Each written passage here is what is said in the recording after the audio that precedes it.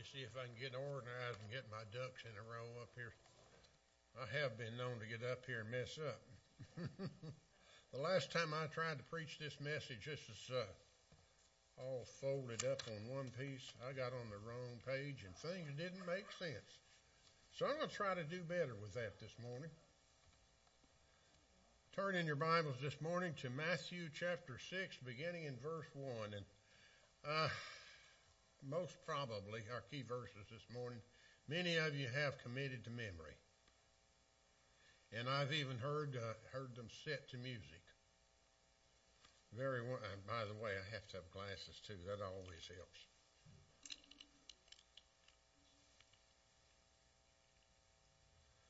Matthew chapter 6, verse 1. Take heed you do not do your charitable deeds before men to be seen by them. Otherwise you have no reward from your Father in heaven.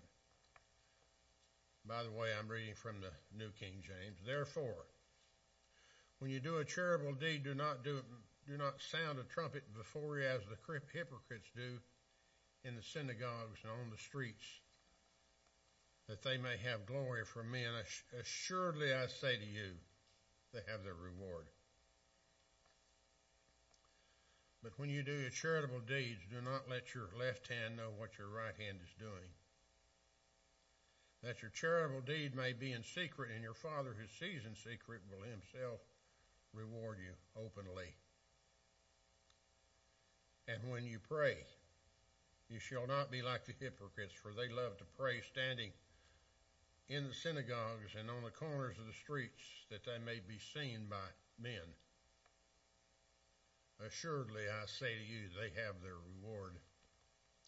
But when you pray, go into your room, and when you have shut the door, pray to your Father who is in secret, and your Father who sees in secret will reward you openly. And when you pray, do not use vain repetition as the heathens do, for they think they will be heard for their many words. Therefore, do not be like them, for your Father knows the things you have need of before you ask of him. And this is our important verses this morning. In this manner, therefore, pray. And you may have memorized this in the King James, and I have a habit of kind of going back and forth into it myself. Our Father, the King James says, who art in heaven, our Father in heaven, hallowed be your name. Your kingdom come. Your will be done on earth as it is in heaven. Give us this day our daily bread, and forgive us our debts as we forgive our debtors. Do not lead us into temptation, but deliver us from the evil one. For yours is the kingdom, and the power, and the glory, forever. Amen. For if you forgive men their trespasses, your heavenly Father will also forgive you. But if you do not forgive men their trespasses, neither will your Father forgive your trespasses. And that's a mouthful. The Lord Jesus Christ never intended for our good deeds and our prayers to become so ordinary that they become ritualistic in offering them. We are to pray often. We're to pray in secret and on occasion in public, but always with sincerity. Brings us to point 1 this morning. Worship. We are to worship in spirit and in truth. And this is found in verse 9. In this manner therefore pray. Our Father which art in heaven, hallowed be thy name. It is important that we properly know how to approach God so that we might be accepted. Even non-Christian religions teach their people how to pray. And someone has added, for all the good that it does them. Now, personally, I think God hears all prayers. He doesn't answer all prayers. But I think he even hears the prayers of the unbelievers and the heathens out there, because sometimes those people are turning to him. And the old saying is that man proposes and God disposes. He's sovereign. He can do what he wants to. And he'll always do what's right. Always.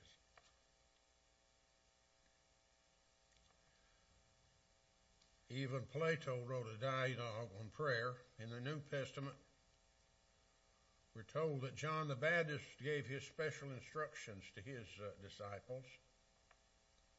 And then Jesus gave the church this model prayer to follow. Later, he added that we must pray in Jesus' name. And I hear a lot of prayers in churches today, and I know you do too. And we all must always end up in Jesus' name. That's kind of putting the authentication stamp on it, that the Lord will at least hear it and consider it.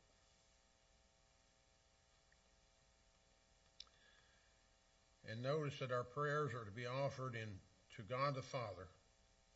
We're not to pray to saints, living or dead. And it is the custom of some people to pray to saints, but when you look at the model prayer, you have a hard time justifying it. And to me, it seems that if you're praying to a saint, what you're doing is putting that saint between you and God. And that's the place where the Lord's supposed to be, Jesus is supposed to be. And nobody can take the place of Jesus. No one.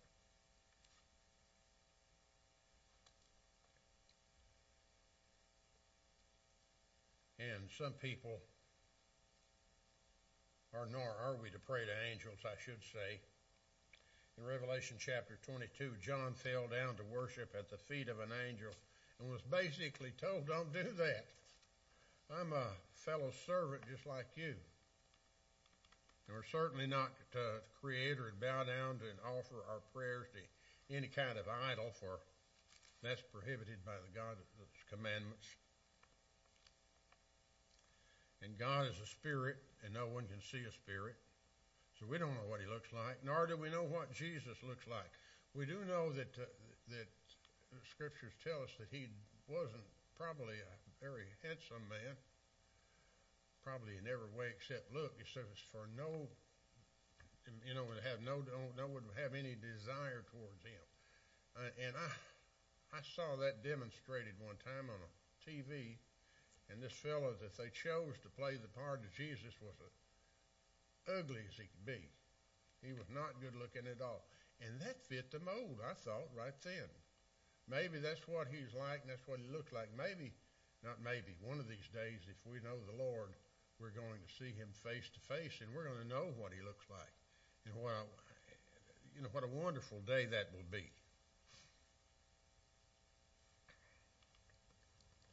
Notice the words, our Father, hallowed be. This implies that God is a Trinity, God the Father, God the Son, and God the Holy Spirit. It also implies salvation through faith in Jesus, the new birth, and adoption into God's family. And an old song, I'm so glad I'm a part of the family of God. And I know that I am this morning, I know you are as well. So we are to address our prayers to God the Father in the name of Jesus Christ, his Son. Notice second, and this is point number 2, the coming of God's kingdom. And this is found in verse 10, thy kingdom come. The kingdom for which we are to pray for is the Messianic kingdom, the rule of Christ here on earth. We can, no stretch of the imagination, say that that's happening today when we look around us and we have wars everywhere, people killing each other, murdering each other on the streets for no good reason. So that is not happening now, at least. That kingdom is not here now. We still have people in the world who worship idols made of wood and stone. Untold millions are caught up in the delusions called Islam, and the Jewish people by the millions still refuse to believe in Christ. And some of these folks, I guess you could say, are antichrist because they fight against him at every turn. And not only that, but there are those who call themselves Christians which have some besetting sin that they refuse to give up for Christ. That's a common thing, I think. And none of us truly serve and love him as we should. If we really serve Jesus like we should, we would love him more and serve him better, I'm sure. So let us pray for the coming of God's kingdom upon all the earth, that the kingdoms of this world will become the kingdoms of the Lord and his Christ. In short, we are to pray for the return of Jesus. Now, I don't know about you, but I think that's very close as I look around and see what's happening in the world. How can you not say that he's at the door and it's not going to be long till he comes? A lot of people have said that. I went to the Baptist bookstore in Little Rock one day, and it was the day after somebody had set a date. The day before, as far as he was concerned, Jesus was supposed to come. They were giving his book away in the store. They were absolutely giving it away. So we shouldn't set dates, but I think it's very close. And I think it'll be a wonderful thing, too.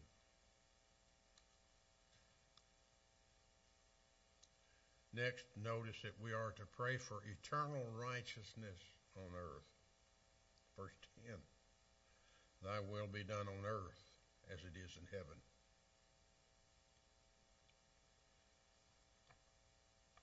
God's will being done on earth should start with us, and that is in the word obedience. We should live righteous lives insofar as we are able. Fairness, justice, and equality to be our goals. We are to be righteous in character and in action. But eternal righteousness on earth will only be possible when God creates a new heaven and a new earth. Until then, we can pray for it and look forward to it, but we can't bring it. It has to be done by the Lord.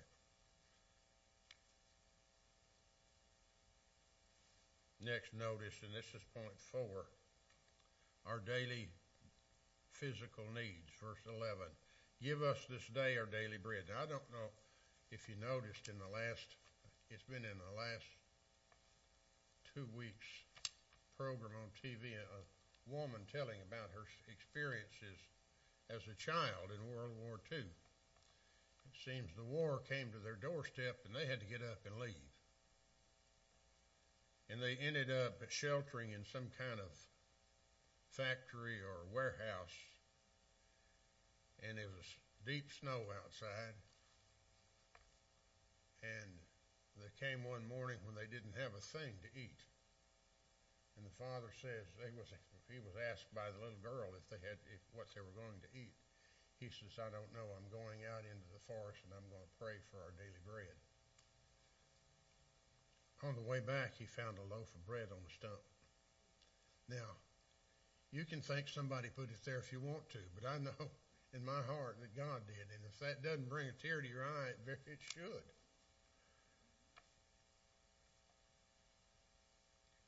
Give us this day can very easily be turned into selfishness. One Bible verse says, you have not because you ask not. Or ask amiss, it should say. And one commentator says that the word daily in the Greek should be translated as needful. Give us our needful bread.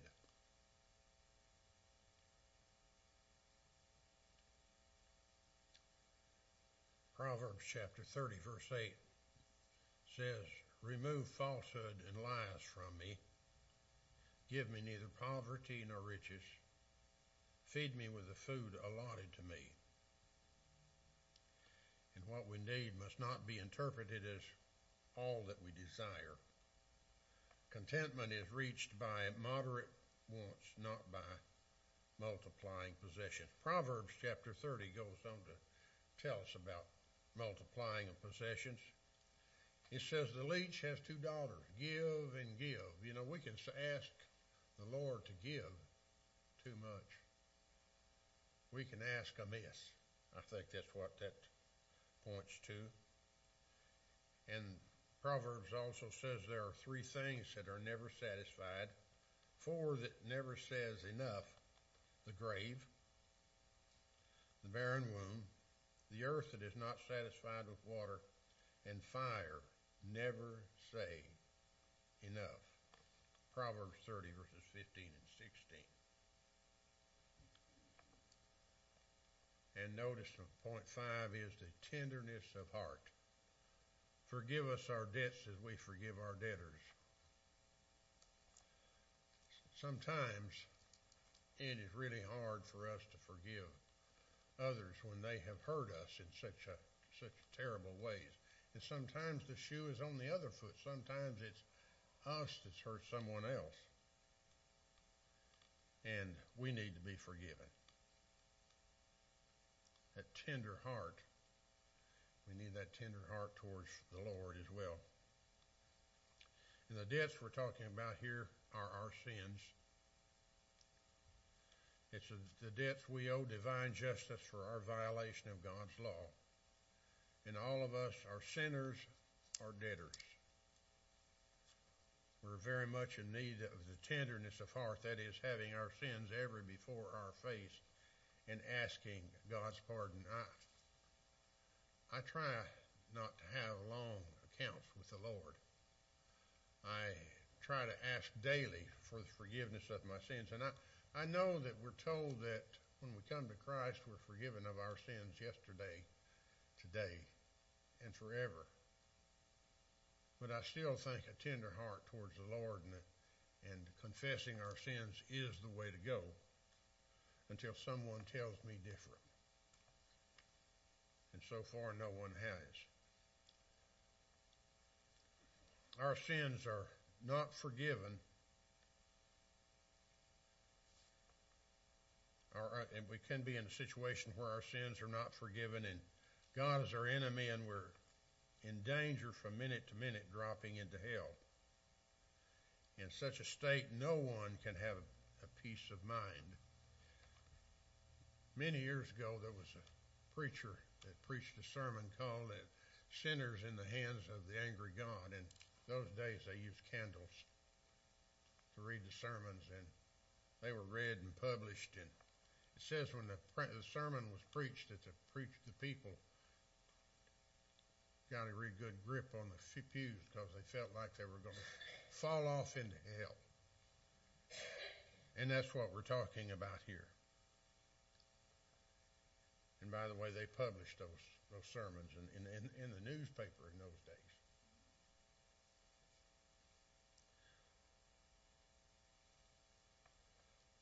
So this is a debt, our sin debt, that none of us can repay. If it's possible to weep in hell, rivers of tears will be shed by those who try to repay their own sin debt. The only possible way to pay their sin debt is to turn to Jesus Christ. And those that say that they have no sin, Scripture says they are liars and the truth is not in them. I've heard people say that before, that they didn't sin. But the minute they said that, they were sinning. Scripture says, if we say we have no sin, the truth is not in us. So therefore, we're telling a lie.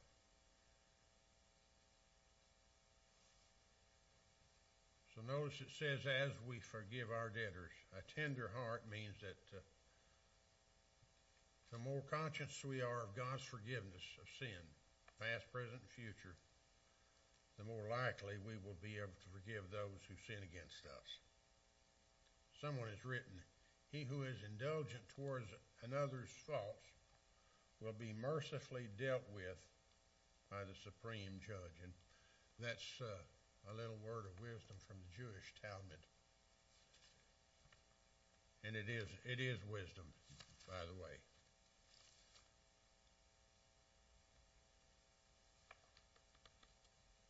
Next, we have victory in spiritual conflict, verse 13.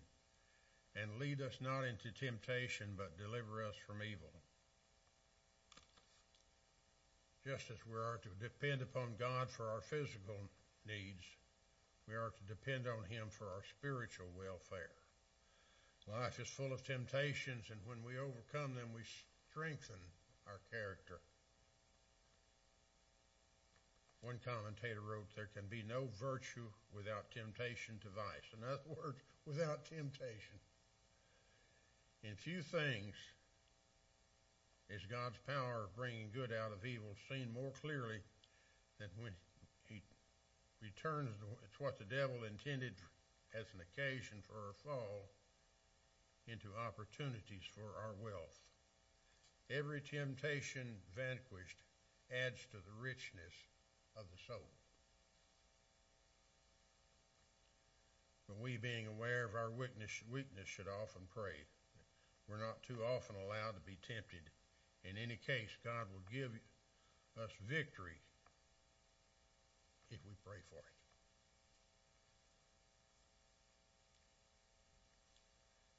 And this is point 7, the supremacy of God through eternity. Verse 13. "For thine is the kingdom, and the power, and the glory, forever. Amen." So this model prayer ends with a doxology. The honor and praise to God is to be threefold. His kingdom will be endless. His power will be supreme through eternity. And His glory will be forever. And we'll be with Him. That is a wonderful, wonderful thought. That's the best thing we can look forward to.